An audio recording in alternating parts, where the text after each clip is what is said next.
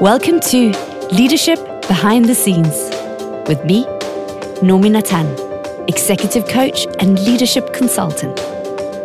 In this podcast, we champion human-friendly leadership because you're human first and leaders second.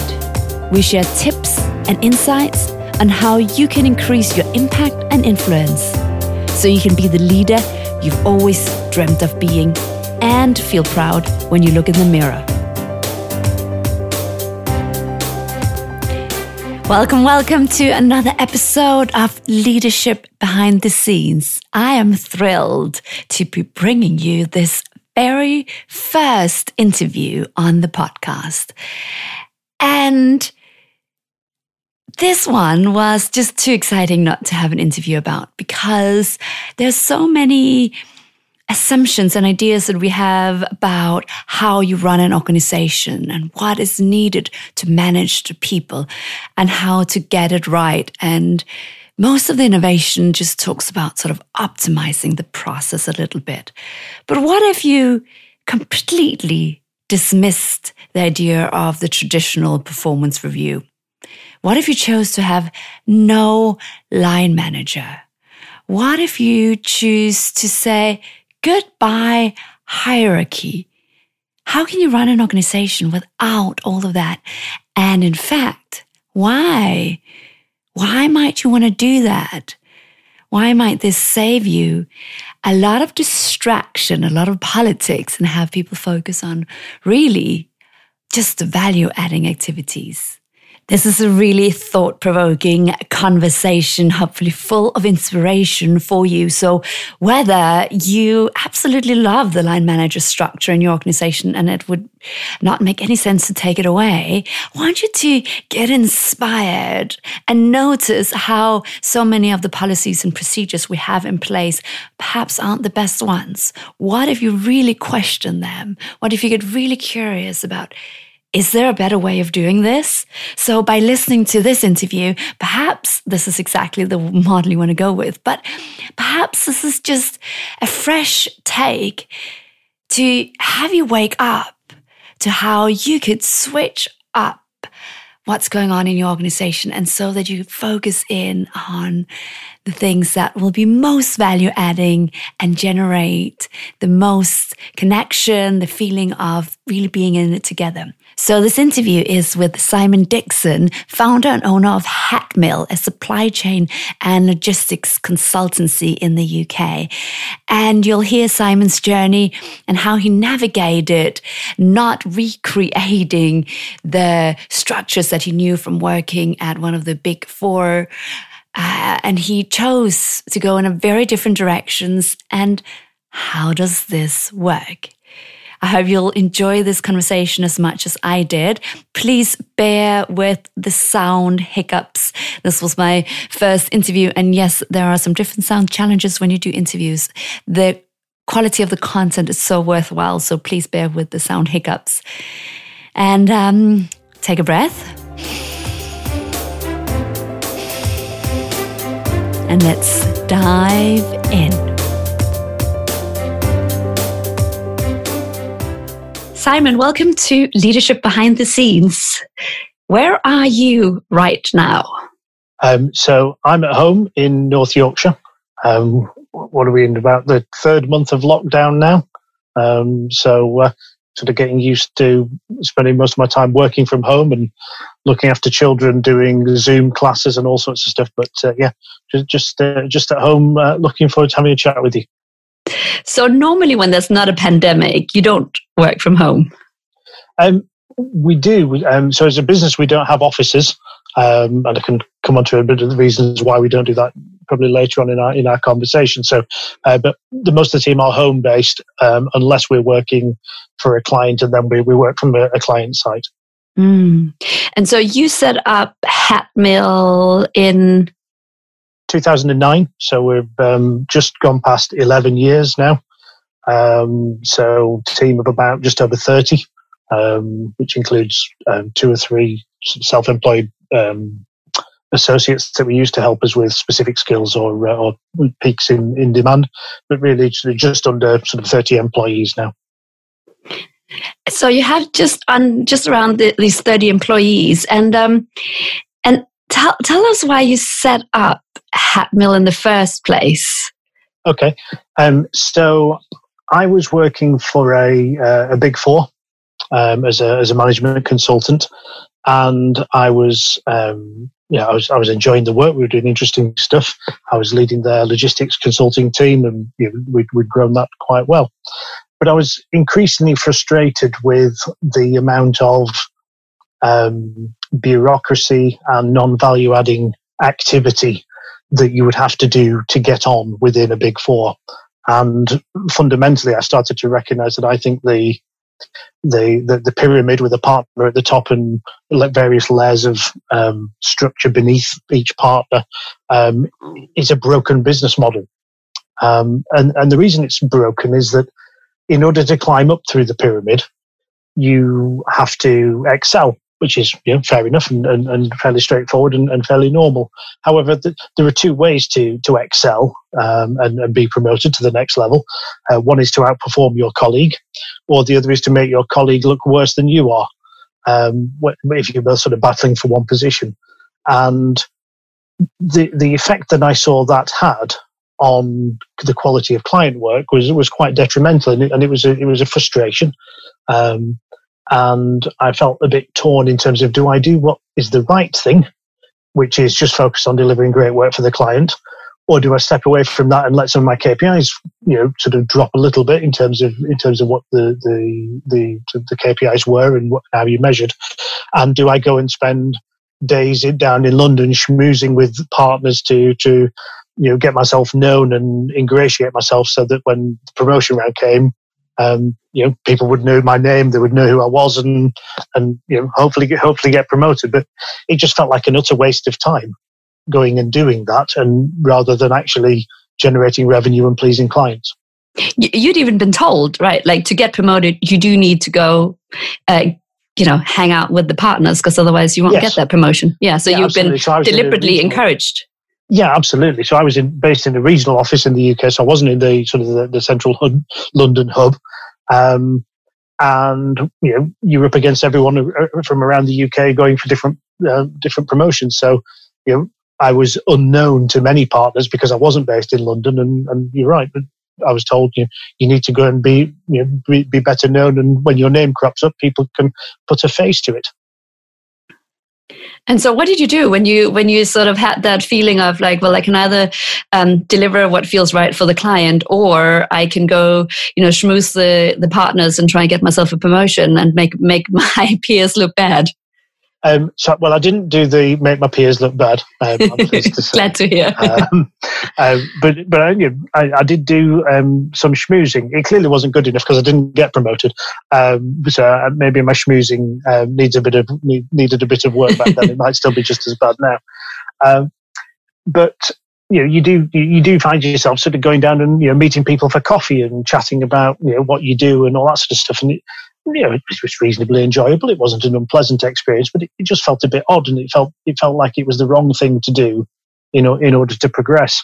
So I was then on a project in Aberdeen. So I was working away from home. We just had our second daughter at the time, and you start to reevaluate things. You're spending a long time on planes and sat in airports, and came to the conclusion that actually I've probably got a good enough network. I've probably got enough work experience to then go and sort of stride out on my own and sort of go and become a one-man band, which at the start was the only intention, really. It was to jump out of the big firm structure and go and have the simplicity of having total client focus. So I could just go and work with the client and work on two key metrics. And these weren't formal metrics, it was just what I had in my mind. One, is the client happy? And two, and probably most importantly, are they paying their bills? Because that's always nice if I can pay my mortgage. So, and as that started to work and I got my first client, the simplicity of that versus what I'd previously experienced was almost overwhelming, in that it's sort of, you can be much more productive, you can be much more efficient with your time, and therefore far more improved client satisfaction, and people are happier, and you start getting more referrals, and it sort of starts to snowball from there. And were you focused on supply chain straight from the start? Yeah, I've always been in logistics and supply chain. So back at the start of my career, I used to work for Asda, where I was on the logistics graduate scheme, and I progressed into setting new warehouses up and running warehouses for Asda before I went into consultancy. So you were there. That sort of vertical. Yeah. Yeah, and so you were there. You had your one-man band, and then what happened? So this was in 2009, so not the greatest time to be setting up, although some theory does suggest that those are the right times to set up when you're in the middle of a financial crisis. And I worked as a one-man band probably for 2.5 years. And in the sort of the latter period of that 2.5 years, I became conscious that I was getting more and more opportunities come to me, which I was just turning down. And so I went into the Christmas that year trying to evaluate, well, do I carry on doing this and do I stay as a one-man band? And my maximum earning potential will be number of days multiplied by day rate. Or do I start saying yes to some of this other work and figuring out how to resource it? And I chose the latter. So initially started working with a couple of other self-employed people who we would jointly come together and work on projects and subcontract some of the projects, although I'd sort of be responsible for the quality of the work. And that sort of progressed over that year, and then started employing people. And push one thing leads to another, and before you know it, it's a team of 30. So and that's where I've ended up sort of 11 years later. But you're not running it the way that the Big Four run their consultancies, are you? No. And so as we started to add people to the team, the one thing that was at the forefront of my mind was, how do I maintain the simplicity of, is the client happy? Are they paying their bills? And how do I ensure that we don't replicate all the non-value adding activity that I'd experienced before, because otherwise it just doesn't work. And that was a bit of it was a bit of a struggle, because there's as far as I was aware, there wasn't a manual for how you do that. What a Big Four does is fairly conventional. It's a well-established, long-running way of working. You see it in law, you see it in accountancy. On the face of it, it seems to work because you've got a lot of successful businesses that follow that methodology.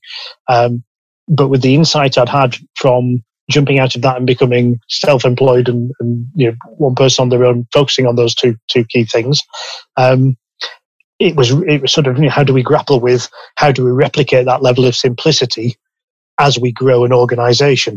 So how do we eliminate the non-value adding activity? And the more I came to think about it, the more I realized it was actually the organizational structure that was the root cause of all the negative symptoms. So what we decided was to not have any job titles, not have any management grades, and just be a team. And that's fine. And it's certainly, it's quite easy to do when there's 3 of you and there's 4 of you and there's 5 of you, because it's a small team and you can all sort of rub along quite nicely. You don't need a structure to do things. But then you get into the point where you get to sort of 12 or 13, and the span of control starts to be a bit more difficult, and people need more attention. And can you really do 12 people's appraisals in an effective way and know that they're not pulling the wool over your eyes? And then it starts to become a struggle, and you find yourself inadvertently and unwillingly slipping back into the structures and things that you didn't enjoy previously, and sort of fighting this sort of inner battle with yourself in terms of, well, I need a solution, but I know that's not the solution. So what is? And I had an interesting conversation with one of the team at the time, and he was a very experienced chap and good at doing projects, and probably sort of the most reliable and most experienced person in the team. And I sort of, as much as I didn't want to have this conversation, I found myself still having it, saying, well, if you could look after those 5 people, I'll look after these 5, and sort of but trying to tell myself this isn't a structure. We're just going to do a bit of care and TLC of the team. And I'm really grateful for my colleague who responded and said, "Well, Simon, I'm not being funny, but I really don't want to manage anyone." He said, "I don't mind helping them." He said, "But I think I'm a crap manager. I don't enjoy it. I don't enjoy having management type conversations with people. So no, I'd rather not." And I think if he'd not done that, I think we might be in a very different place now. So, but it sort of kicked me back into you're absolutely right. We need to find a different way of doing this. And then so you start thinking, actually, okay, well, we're not going to do that. We won't have that structure, but we need other ways to start helping people and making sure people get the support. So we carried on sort of just dealing with issues as and when they cropped up without having that structure. And it's not easy. There are lots of challenges as you sort of avoid putting those policies and those structures and things in place. There's always a feeling that you might be able to do things faster if you did revert back to type and work in the other ways. But you could see that actually having that freedom allowed the team to focus on the client and not worry about the promotion. Because the thing about promotions I always found was, if you get to the end of the year and you've just got this one annual promotion cycle, your year has either been a roaring success if you get the promotion, or it's been an abject failure if you don't. If someone is particularly saying, I think you're ready for it, Simon. I think you can go for it. And then you've got to pick yourself back up and dust yourself down and try again for the next year. And in reality, no one's year is that binary. No one has an amazing year or a terrible year. Generally, there's probably some sort of standard deviation bell curve that actually the majority are somewhere in the middle of having a pretty decent year. So it felt like people were fitting this sort of false construct on the promotions, whereas actually you should just get feedback throughout the year and get a bit of guidance on what you could do better and what you could improve and what you did really well, which is much more reflective of your actual performance. So a lot of companies will say, yeah, we do that. We do have feedback that we give throughout the year, but you've gone more radical, right? Like, do you even have a yearly performance review? And what happens if you don't get promotions? How do you motivate people? How does this work? So it's interesting. So once you've got it into people's heads that job titles and formal structures are a false construct, then it's relatively straightforward. It's difficult for people. Sometimes it's a challenge for people who are joining the team because they're trying to get their heads around not having status. It's particularly difficult for people who've come from senior positions in other organisations where they have had that job title and they have had the status, because they've got to come in and they've got to earn it, because they don't come in and get called vice president and will immediately get the respect of the colleagues. They come in as consultant, which is exactly the same as someone who comes in with 2 years post-grad experience. So you've got to land, and you've got to build your credibility yourself. You're not given the job title and the nameplate that gives you that credibility. So that's quite destabilizing for some people I've seen. But once they get used to it, they become very comfortable with it, because they recognise that they're respected based on their merits, not on how it was brought in. But in terms of answering your question, in terms of how do you do the feedback, one of the things that we also recognised was, when you have an appraisal with your manager, you're doing two contradictory things in that conversation. On the one hand, you're having your review with your manager and you're telling them all the fantastic things that you did that year. You're telling them you've knocked it out of the park, nothing's been a problem, you've excelled in every area, and therefore you should get the biggest pay rise that's on offer, and you should get the promotion, and you've been a star. On the other part of the conversation that you typically have with your manager at that stage is your development areas, in which case you're meant to be very open with your challenges and what you find difficult and the areas that you're working on, and you've got to appear to be transparent around the challenges and the things that you struggle with. And it's very difficult to have those two parts of that conversation in the same period of time, and often a snatched conversation that's squeezed into an hour because it's appraisal round and the manager's got to get 8 1-hour meetings into their diary in a fortnight that they wouldn't normally do, so they don't do the preparation and all that sort of stuff. And that process again is in the same way that the pyramid is broken. So what we've done is we've separated it entirely. So we've used an external executive coach to allow everyone in the team to have confidential development conversations with that coach. And I don't get to, set an agenda. I don't get involved at all. I don't, it's totally confidential. I don't hear anything about those conversations. So they can be about work, they can be about home life, they can be about whatever the individual would like to talk about and whatever they'd like to get from that session. And then the feedback and the sort of the performance review takes place with the colleagues that they've worked with. So we're a consultancy, so people work with different groups of people in different teams on different client projects, and that changes over periods of time. But they're the people who see how the individual works, warts and all. You can't hide things from your colleagues who you work with closely. And in many cases, living, breathing, sleeping, eating together, on the same project in a hotel, and then go to the client side and back to the hotel and all that sort of stuff. So they know the individuals inside out. So they are the best people to provide the feedback, both constructive and positive and formative, and to score them on their performance. And what we do then and the team have developed this, not me, because I think it's important that they own the process. They developed a scoring matrix and a scoring system that aggregates those scores. We have a performance review twice a year, and those scores are aggregated, and those numbers go into a matrix that then stratifies their performance within the group and then allocates the additional pot of money that's available for pay rises down through the team.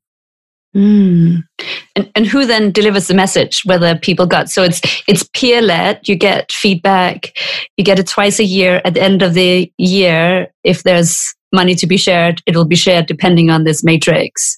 Yeah. Who delivers the message? So does someone have a conversation and give the feedback? Is that you, or is there someone else that gives the feedback that's come in?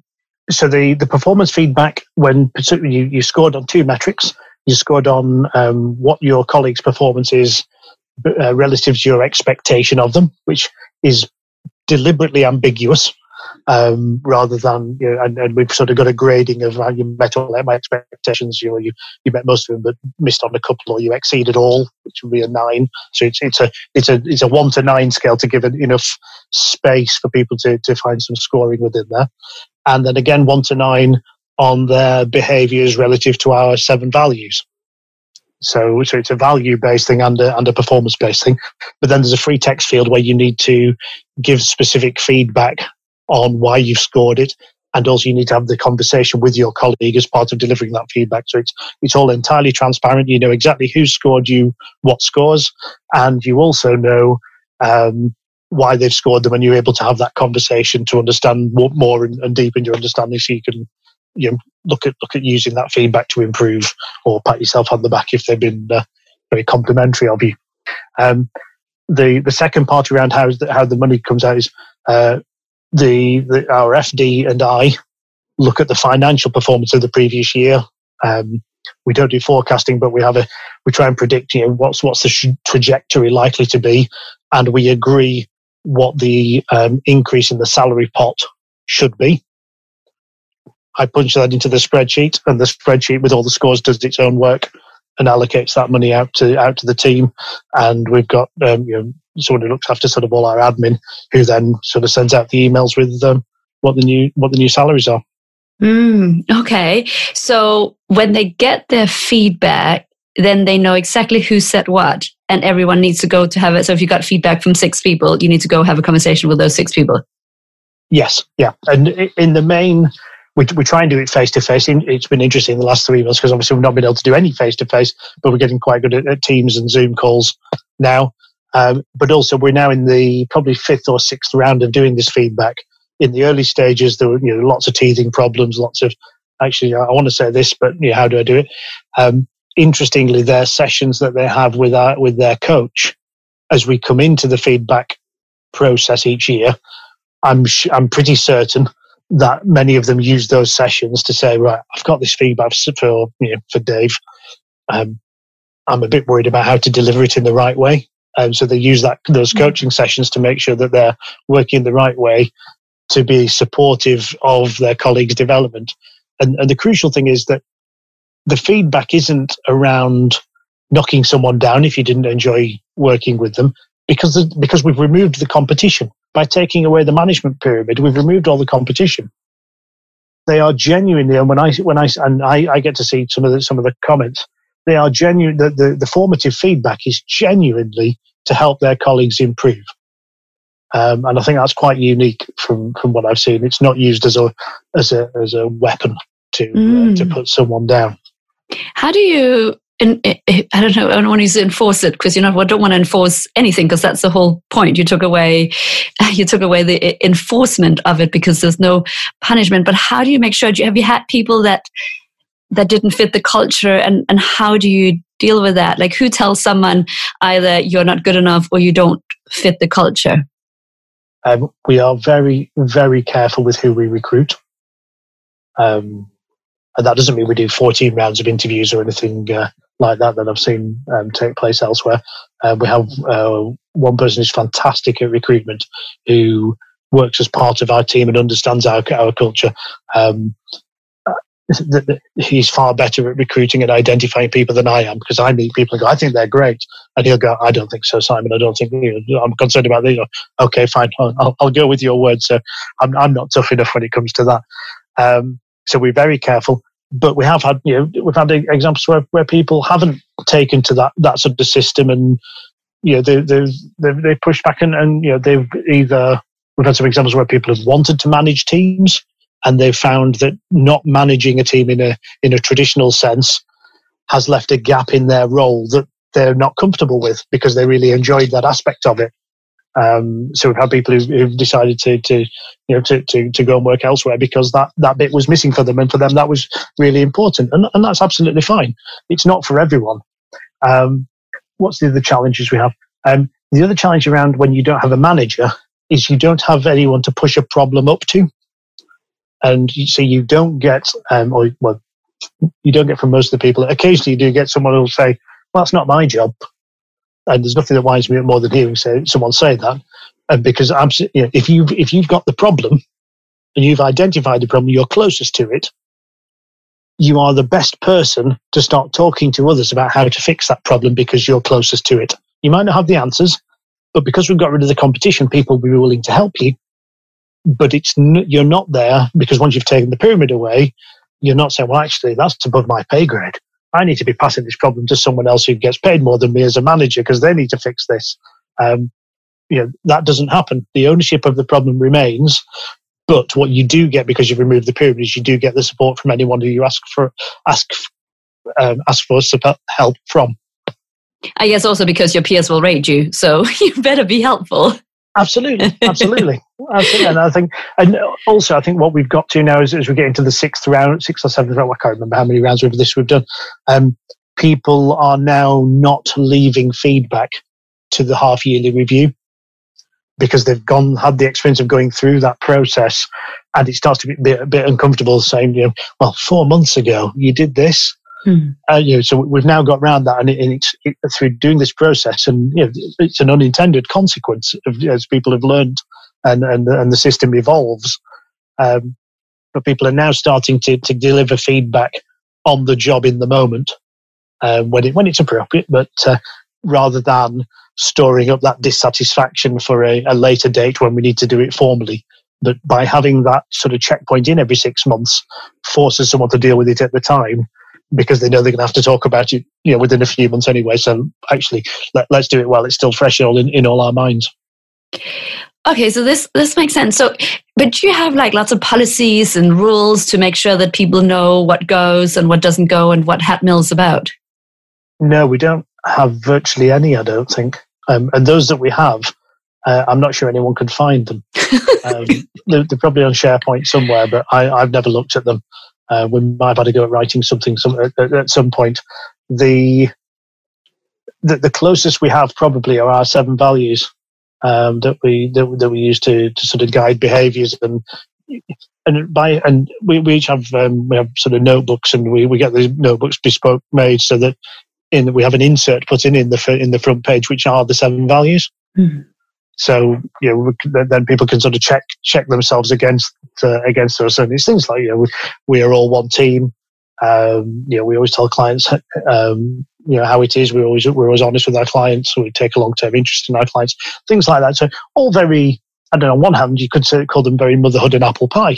They're almost obvious, but by having them stated and having them printed in everyone's notebook that they carry with them and we use every day, gives them the authority that I think they need for people to be able to use them as guiding principles for their behaviours. And so that seems to work. So this is quite amazing. And I was speaking to someone earlier today, sharing that I was going to interview you and how excited I was for you to share how basically you have no hierarchy, no policies, no performance management structures, all of this. And she said, "Oh, I've worked for one of those companies, totally flat." She said it was total shambles. We were all paid the same. So, we all got the same pay, but it just didn't work. It was total mess. And anyway, hierarchies did form. So because there was no hierarchy, hierarchies came, and she said it just didn't work. Okay, I have no idea where I don't know where it was. She didn't actually share what company, and even if I knew, I wouldn't share. But I'm curious. Do hierarchies form anyway? So when people are on a client team, does the client know who to come to? Like, will there be like a project lead, for example, or who will the client lead? And will there be some kind of hierarchy coming up, or some kind of order coming up in project teams? So there is.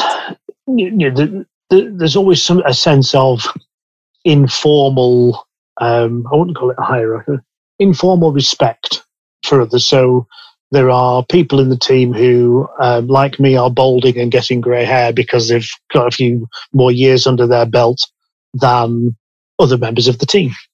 And in the same way of that, people may live in a village and bump into people and show respect for their elders. There's a little bit of that goes on. I don't think you can ever get rid of that. However, when we come together as a team on a project, it's down to the individuals. Let's say there's 4 or 5 people working on a project. It's down to them as the 4 or 5 who are going to lead that project, and they've got the letter of engagement, so we know what services we're delivering to the client. We know what the deliverables are that we've got to produce. It's down to those 4 or 5 individuals to decide who's going to play what role, which isn't a position of hierarchy. It's a task-led position on the team, but who's going to perform which role and who's going to undertake which activities on the team. Now, one of those activities would be being the job lead in terms of controlling the budget and looking at the finances and making sure that we're on track and we're not using too many days relative to the budget we said to the client. But that doesn't have to be the most experienced person on the team. It could be the least experienced person on the team because it's just a task that needs doing. Similarly, in terms of how we work with the client, we will explain to the client, right? John is going to lead this project. He'll be your principal point of contact, and he'll chair the steering meeting. But that's not to say that John is the boss of everyone else on the team. Those are just the activities that John will undertake on that project. And if the same 5 move to another project with another client, they may choose to undertake different roles to improve their development and things like that. So it's open for those individuals. And the reason why we do that does hark back to my Big Four experience. So you could have a situation where, let's say we were doing a transport planning project, and the person with the most transport planning experience in the team of 4 people was the most junior person. And they'd be sort of, the expert in doing all the analysis and all that sort of stuff. But you might have a director who's overseeing that job. And you get to the end of the project and you're doing a presentation to the client. And the director would insist that they presented it to the client because they were the director. They were responsible and accountable for the whole project. But every time the client asked a detailed question about, well, why is that number like that? And why have you done this? Director's not capable of answering that level of detail. They know the high level understanding, and they can probably do the presentation possibly better than the more junior person, but they can't answer the detailed question. And at that point, they've got to refer to the young, spotty expert in the team who's done all the work and knows it inside out. And for me, that was always wrong, because let's have the person who really knows what they're talking about on their hind legs, talking to the client and sharing their expertise, and then let's work as a team around them to help them do the best presentation that they can possibly do, and help them rehearse and give them the feedback and help them develop. Let's not allow the structure to dictate who does what. So what does the client say? Do they know that there is no structure when they sometimes ask to, can I speak to whoever's in charge? Or do they ever ask for that? Like, do they get into that? It's interesting. Generally, they don't. And what we've come to realize is that job titles within a consultancy are generally created by the consultants, for the consultants, not for the client. The client, in my experience, will always make up his own mind or her own mind who they rate and who they don't amongst the team.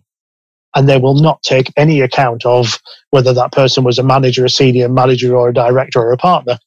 Because if they think the partner's a clown, they'll think the partner's a clown, and they won't think they're suddenly great because they're a partner. And I think that's true of every client that I've ever worked with. They will decide whose opinion matters and who's got the expertise and who they'll trust, and they will pick up the phone to that individual, not the person with the job title. Does everyone's email signature then say the same? Do you all say like consultant Hatmill? Just says the name.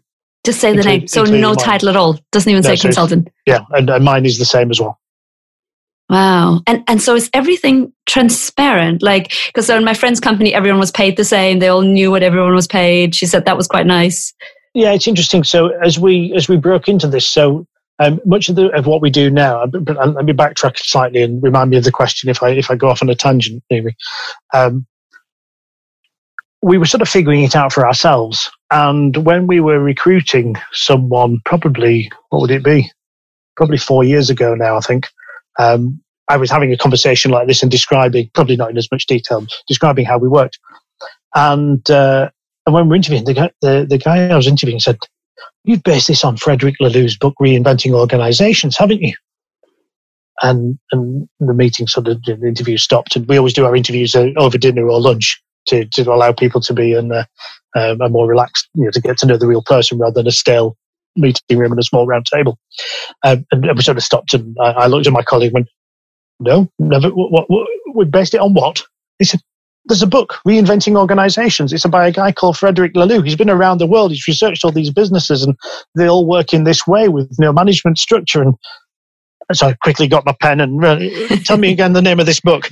And so I got a copy of the book that weekend, and I'm sort of reading through it. And I don't know if you've seen the film The Usual Suspects, and the scene at the end where he realised that there's character that Kevin Spacey's been playing has been making it all up, just reading words and making up names based on what was in the room.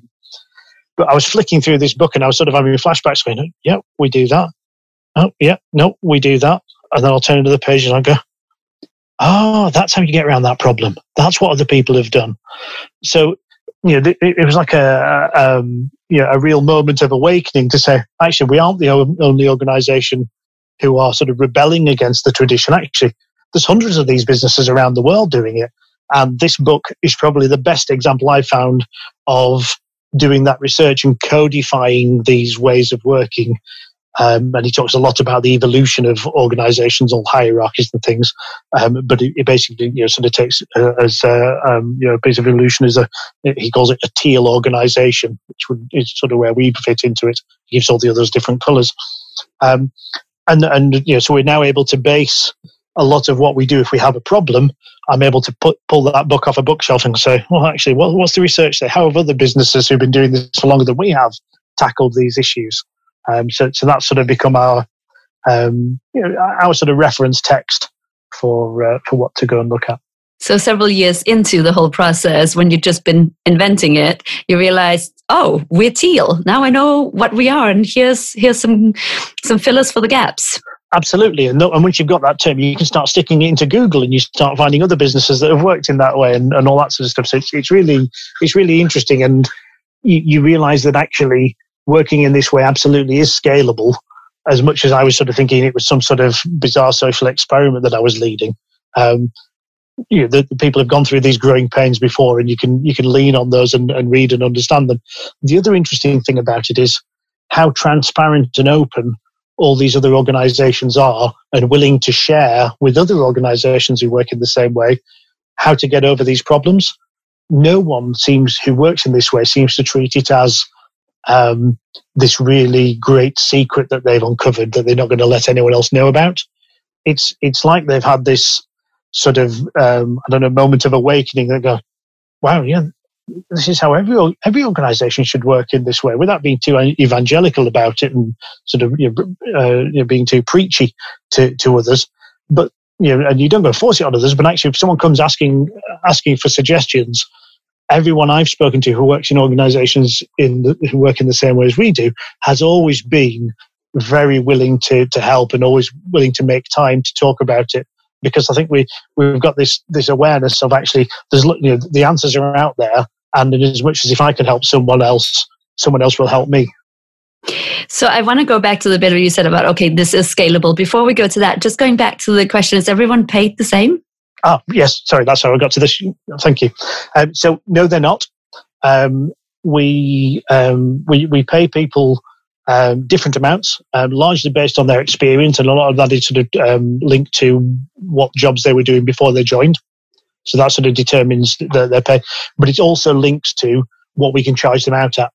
So because obviously we charge for our time, so there needs to be a connection and a relativity between a day rate that we would charge a client and what that individual earns as well. So there is a bit of a price setting aspect, and we're careful not to allow that to, and I don't think it does, but allow it not to creep into creating some sort of pseudo hierarchy. How do you know what you can charge someone out at if there's no, because normally it would be based on this is a director, so that person costs more, or how do you know what to charge someone out at? Like, are there different rates depending on which person you get? There are, and a lot of it is down to numbers of, as a rough proxy, a lot of it is down to number of years experience that an individual has as they progress, because typically someone with more years of experience is of greater value because they've got greater knowledge and experience that they can deliver to the client. But that's about as loose as you can get it. And we have to be really careful that doesn't create the hierarchy and the competition, and we allow it to be as fluid as possible. And I'm reasonably comfortable that it doesn't, but it's something I'm always conscious of, that you've got to keep a watching brief on. So do everyone know what everyone is paid and what they're charged out at? No, they don't. And when we sort of read the Lou book, there was a number of mechanisms in there. So the one I loved, which I think was interesting, just from a real curiosity point of view, was a business in the US, I think it was. And when it came to peer review time, everyone wrote a letter to say what they thought they should get paid next year and why. And you think, well, okay, is that going to go to some sort of peer review board? No, it goes on a notice board for everyone to read. Which I thought, wow, what a fantastically self-governing way of making sure that people only put reasonable figures on there in terms of what they're worth, because otherwise they'll just get ridiculed by their colleagues and probably ridiculed for the next 12 months. And what they found was sometimes people go, well, actually, I don't think I've done great this year. I've not really added much. I think I should be paid a few $1,000s less. And it started to create that sort of, so I thought that was really interesting. But we don't do that. When we sort of got into this research and I sort of talked with the team about these are all the other different mechanisms that others do, I said, what do you want to do? I said, do you want it all to be transparent? Yeah. How do you, it's your, my view is it's very much, it is your business. We can do this, we can do whatever we like. And interestingly, what came back was a resounding, we'd like pay to be confidential. So it does remain confidential to the individual. So that was a majority vote. Yeah. Yes. And pretty much, well, I think it was unanimous. I don't think there was anyone. I didn't vote, so I didn't want to guide it either way. And I said, look, if you decide that it should be transparent, absolutely fine. I'll go with whatever you want, and you'll know what I get paid. That's not a problem. But they decided to keep it confidential, and So we've kept with that. So I just have to, before I get to the scalable question, which I think is important, just have to check when someone isn't performing and when it isn't working out. I guess you don't wait 6 months till they get the feedback. Who has the conversation, and has someone been fired? And in which case, who fires them and who decides that this person needs to leave? So the feedback doesn't wait, and pretty much it's taken, it's dealt with there and then, really, and all sorted out. And no, we've not got into that situation. So I don't know. Want to wait to see what happens. I think as long as you're careful who you recruit, then it seems the self-management thing does seem to work. Amazing. So there's a few people that have opted out of the system, gone, this isn't for me, but no one you've had to say, hang on, this isn't working out. No. Nice. So how scalable do you think this is? Now you're around 30. Like, do you see this going to, I don't even know what your vision is or your wishes for your business, but how big do you think you can go with this kind of model? Personally, I don't know. I think it'll be part of the ongoing journey.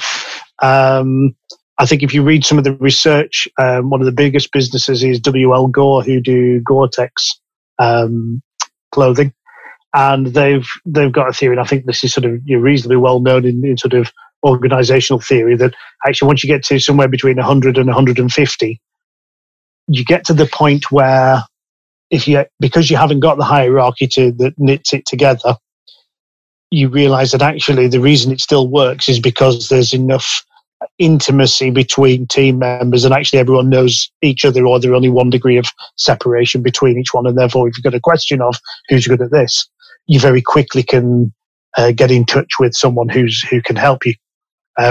My understanding is actually once you get beyond that sort of 150 mark, you lose that proximity, and therefore you sort of need to, I guess, divide the colony and split it through some way. So I think having that knowledge that could come one day, and goodness knows, I doubt we'll ever get to 150. Who knows where we'll go and what will happen. But knowing that is the sort of the next stage, once you start seeing the maybe some fraying around the edges, that it's good to know that people have gone through that, and actually maybe we would divide it into some sort of competency areas, so we would have a team that actually just becomes Hat Mills forecasting team, or Hat Mills warehouse automation team, and they become separate and have their own ecosystems. So I just want to go back on one point, because you said earlier, okay, well, we have this executive coach, everyone goes there, people issues, if I got it right, people issues go there, and I happen to know the coach you're talking about. So Nicola Payne is sort of the people dealer, the anything you have a problem with, you bring to her as often as you want, once a month. How does it work? So nothing dealt with in the company, everything dealt with through her, or how does it work? No, I think things are still dealt with. So when you say things, I'm guessing you mean sort of issues and challenges and things. So things are still dealt with, internally. I think what my perception of what Nicola brings to that is she helps people work through what that conversation needs to look like for the best outcome. So you tend not to get people saying the wrong things that makes the situation worse, because they realize it needs to something needs to be dealt with sensitively, or someone's underperforming, or they're not pulling their weight or whatever.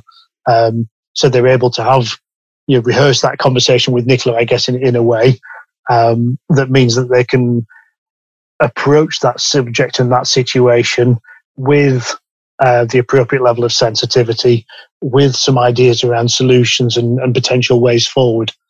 So I think it allows people to bring a level of maturity to those discussions, and remove quite a bit of the emotion from them that otherwise would exist and tends to allow things to spiral out of control in a traditional workplace. So they don't speak straight away from their frustration. They go away and they have that conversation with Nicola, get some coaching around it. of course, that sometimes happens. Okay. We are still humans with that. So I think occasionally that does work. But because you've got that sort of in the background, you've got that feedback framework. Actually, people recognise. Actually, we've gone off at a tangent here. I've just said something really inappropriate to you. Let's go and have a coffee and let's just talk about it now. So I hear about situations like that. So that's not to say we're all perfect human beings. We absolutely aren't. We still have our frustrations with our work colleagues. But from what I see, the way we work allows people to deal with those in a pretty productive way. And everyone has access to this coaching. Everyone has an unlimited coaching budget, or how do you manage this? It's not unlimited because, as you know, Nicola isn't cheap. So everyone has a one monthly session. They have a more intense session when they first join to get into the coaching methodologies that Nicola uses. But once a month seems to work. It's available to everyone. Not everyone takes it up. Interestingly, we've got 2 or 3 people who say, actually, no, this isn't for them. And I'm fine. And if I need it at some point, I'll put my hand up. Which is fine because you can't, I don't want to force people to do that. So it's not a requirement that people have coaching. It's okay if they don't want to do that. It is, yeah. So it's optional. Most of the team do. We've got 2 or 3 who choose not to. But that's entirely up to them if they don't want to enter into it. We've had people who do it for a period of time and then pause for a few months and then go back to it. So it's entirely within the gift of the individual to use the facility as they see best. Nice. Okay, so I'm sure I have a lot of listeners that are now curious about how to do this. Now, some of my listeners are working in very established businesses and are way more than 30 people, and some of them are smaller or might be looking to set up their own business. What's your advice to someone who wants to do this? And maybe it might have 2 answers. Someone who wants to do it and who's starting up or is relatively small. And what about, if someone from the Big Four, I don't know that they can change their system, but if someone from a more established organization listened to this and thought, how do we get it? Like, what's the best of this method? Can we use some of this? Like, what's your advice? I think the starting point, and you're absolutely right. I've done this from scratch, and I sometimes wondered, could I have done this in an established organisation that I'd gone into? I'm not sure. I think that is a more difficult challenge. I don't think it's impossible, but I think it probably is a more difficult challenge as you can get people used to that way. We've been able to get people used to that way of working as they've joined and as we've grown, and therefore it's all we've ever known. So I think that helps.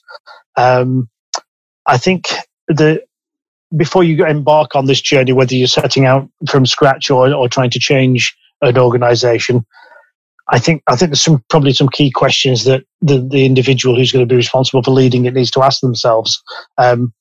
Number one is, what actually are you trying to achieve? So are you doing this because you've listened to a podcast with you and me talking? It sounds really cool. Hopefully that's not a good enough reason to have a go at this.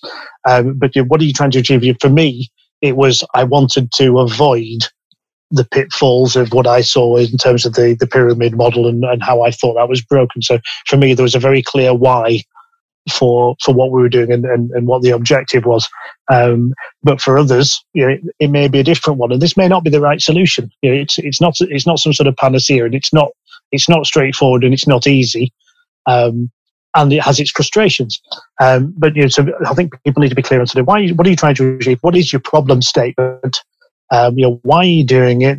And who else needs to be committed to it? Because I don't think this is something you can set out. It's certainly in an established organisation on your own, even as the chief exec. Shifting something, you're rotating the business effectively through 90 or 180 degrees because you're putting the chief exec at the bottom of the pile, who's then sort of taking a supporting role of everyone above them. And not everyone is comfortable with that.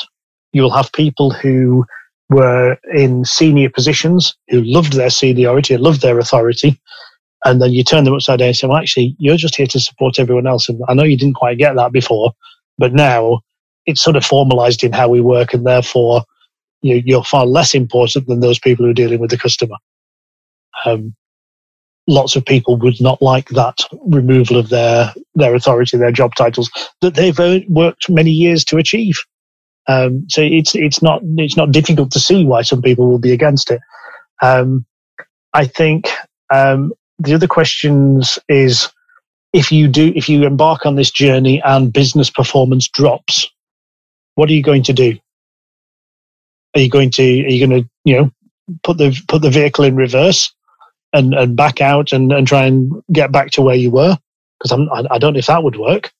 Because then it's like, well, actually, do you really believe in this way? Because we thought we were going over there, and now you've taken us back just because sales were down or customer satisfaction fell or whatever. So it's sort of a question of, well, how committed are you to this? And are you going to carry on pushing through a dip in performance if that happens? And linked to that is, what are you going to do if your best performers, your stars of the organization, your best salespeople, your best traders, or whatever it is, what if they don't like it and they leave? Are you still going to persist with the journey and look to replace them with people who do get your vision, or not? Or are you going to replace them with the same people who may come on board and don't like it as well? There's a lot to think about, I think, in terms of transforming an organization in this way, and really checking the level of commitment that you as a leader has into making this happen. In terms of starting from scratch and building a team in this way, or let's say you might have a small team of 4 or 5 people that is easy to corral and talk about this in an open way and say, actually, do you think is this how we should go? Much easier. Get them a copy of the book, of Frederic Laloux's book. Get them to read it. We give everyone a copy. By the way, when anyone joins Hatmill, we give them a copy of the book to read before they start, and as part of the recruitment process, because that always generates some interesting conversations during interview periods. So it's very transparent about what you're coming into, and we talk about some of the challenges that that it also brings. And for someone who wants to buy the book now, we should say maybe that there's 2 versions of the book. There is the full text version and the illustrated one, and you'll have a very different experience depending on which one you get first. I would fully recommend getting the short illustrated version. We've talked about this, haven't we? The short illustrated version you can read in an afternoon, and it's quite a pleasant read. The full text version will take you about 3 weeks to get through the first third of it, as it goes through organizational history, and it's a little bit dry, I'm afraid to say. But once you get beyond that, it's much more about a how-to manual and takes you into a lot of detail, a lot of examples. So it's the full version I use as my reference text for when we have a problem, but it's the illustrated version that allows the methodology and the concept to land with people in a very short, pleasant read. I have to go back now on what you said, which you said, well, are you committed to this even if, business performance isn't great, or even if your star performance leaves? Like, has there been a time where it was really difficult and you were then questioning, can we do this? Should I just say, no, this is what we're doing and this is how it works, and, get on with it? Like, have you had some moments where you considered letting go of this? I think you have those moments all the time. I think all the time, you've got to believe that the team will find the answer. You've got to recognize that you don't have all the answers, and you've got to be comfortable that you don't have all the answers. When you hit a problem, you've got to accept that actually you're guessing as much as the next person in terms of what the right thing to do is. There's often a feeling that actually, if I was more dictatorial, we could probably go faster. And I won't get it right all the time, but actually, could we cut through a lot of this?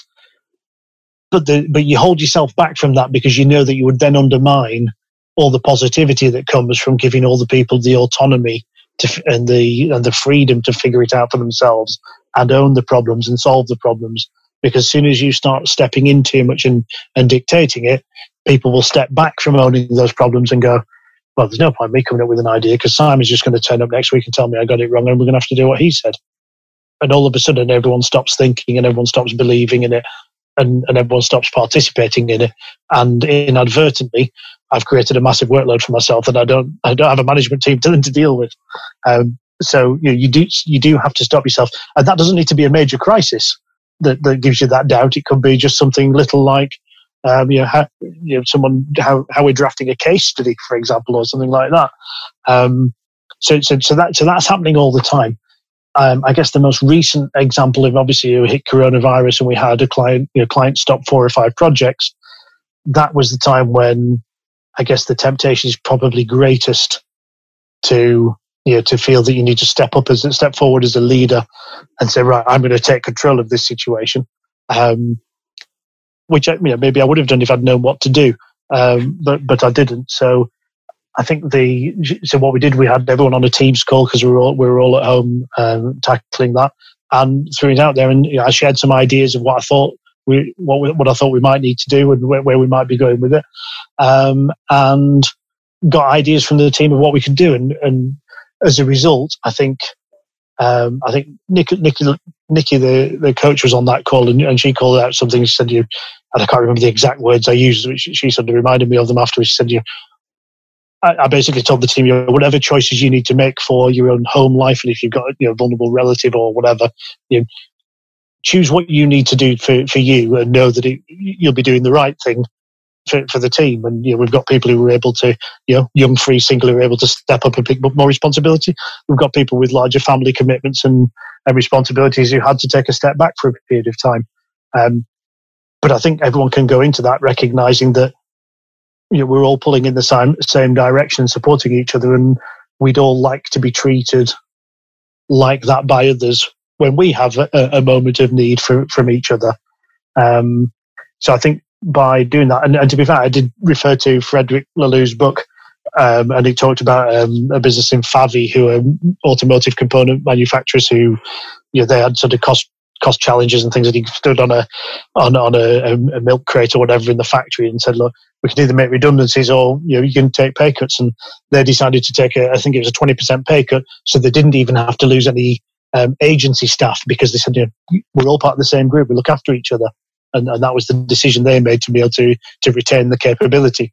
And the thing that I was committed to when we went into the coronavirus challenge was, we absolutely need to retain our capability and our capacity that we've worked so hard over the last 11 years to build up to this point, so that when we come out of it in 3 months, 6 months, 9 months, whatever it is, we're able to have that capacity and that capability to spring forward. We won't be doing it from the capability that we had 5 years ago. And we'll do whatever we need to do to retain that. We could keep talking, because I think this is really fascinating, and I think lots of people will be scratching their heads now how to get a little bit of your Hatmill magic into their organization. If anyone wants to ask you questions or find out more about how you guys are living it and how you're doing it, is there a way to figure this out, or would you be okay with? Yeah, by all means, drop me a line on LinkedIn. Is probably the easiest way to contact me and find me. Very happy to have conversations like this and help people. There's lots of other organisations I also think who work in the same way that we do. And I've never met anyone who thinks it's the world's best kept secret and doesn't want to talk about it. So very happy to share ideas and suggestions and help people in any way I can. Great. Anything else you want to share with the listeners before we end? I don't think so. I think in summary, how do I feel about it all? I think it's helped us grow. It's helped us build an amazing culture. It's helped me work with the best team I've ever worked with, who are they tell me they're well motivated. They do a fantastic job. I'm blown away by the work they do every week, every day. We get some amazing client feedback, and it's a great methodology to get a great team.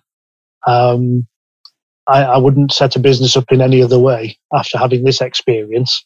Where it'll end up, I don't know, but I think if you've got the desire and you've got a clear problem that you're trying to fix that this might solve, I'd say go for it, but go for it with your eyes open, because it's not a panacea for all ills.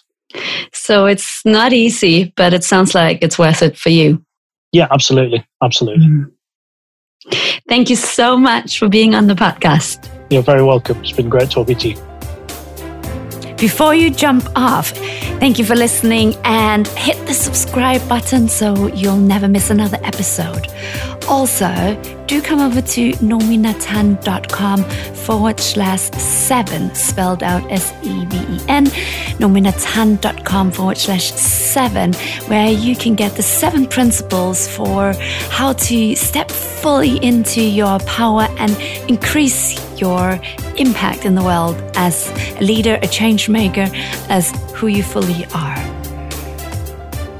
Now remember, no matter how busy you are, now is a good time to breathe.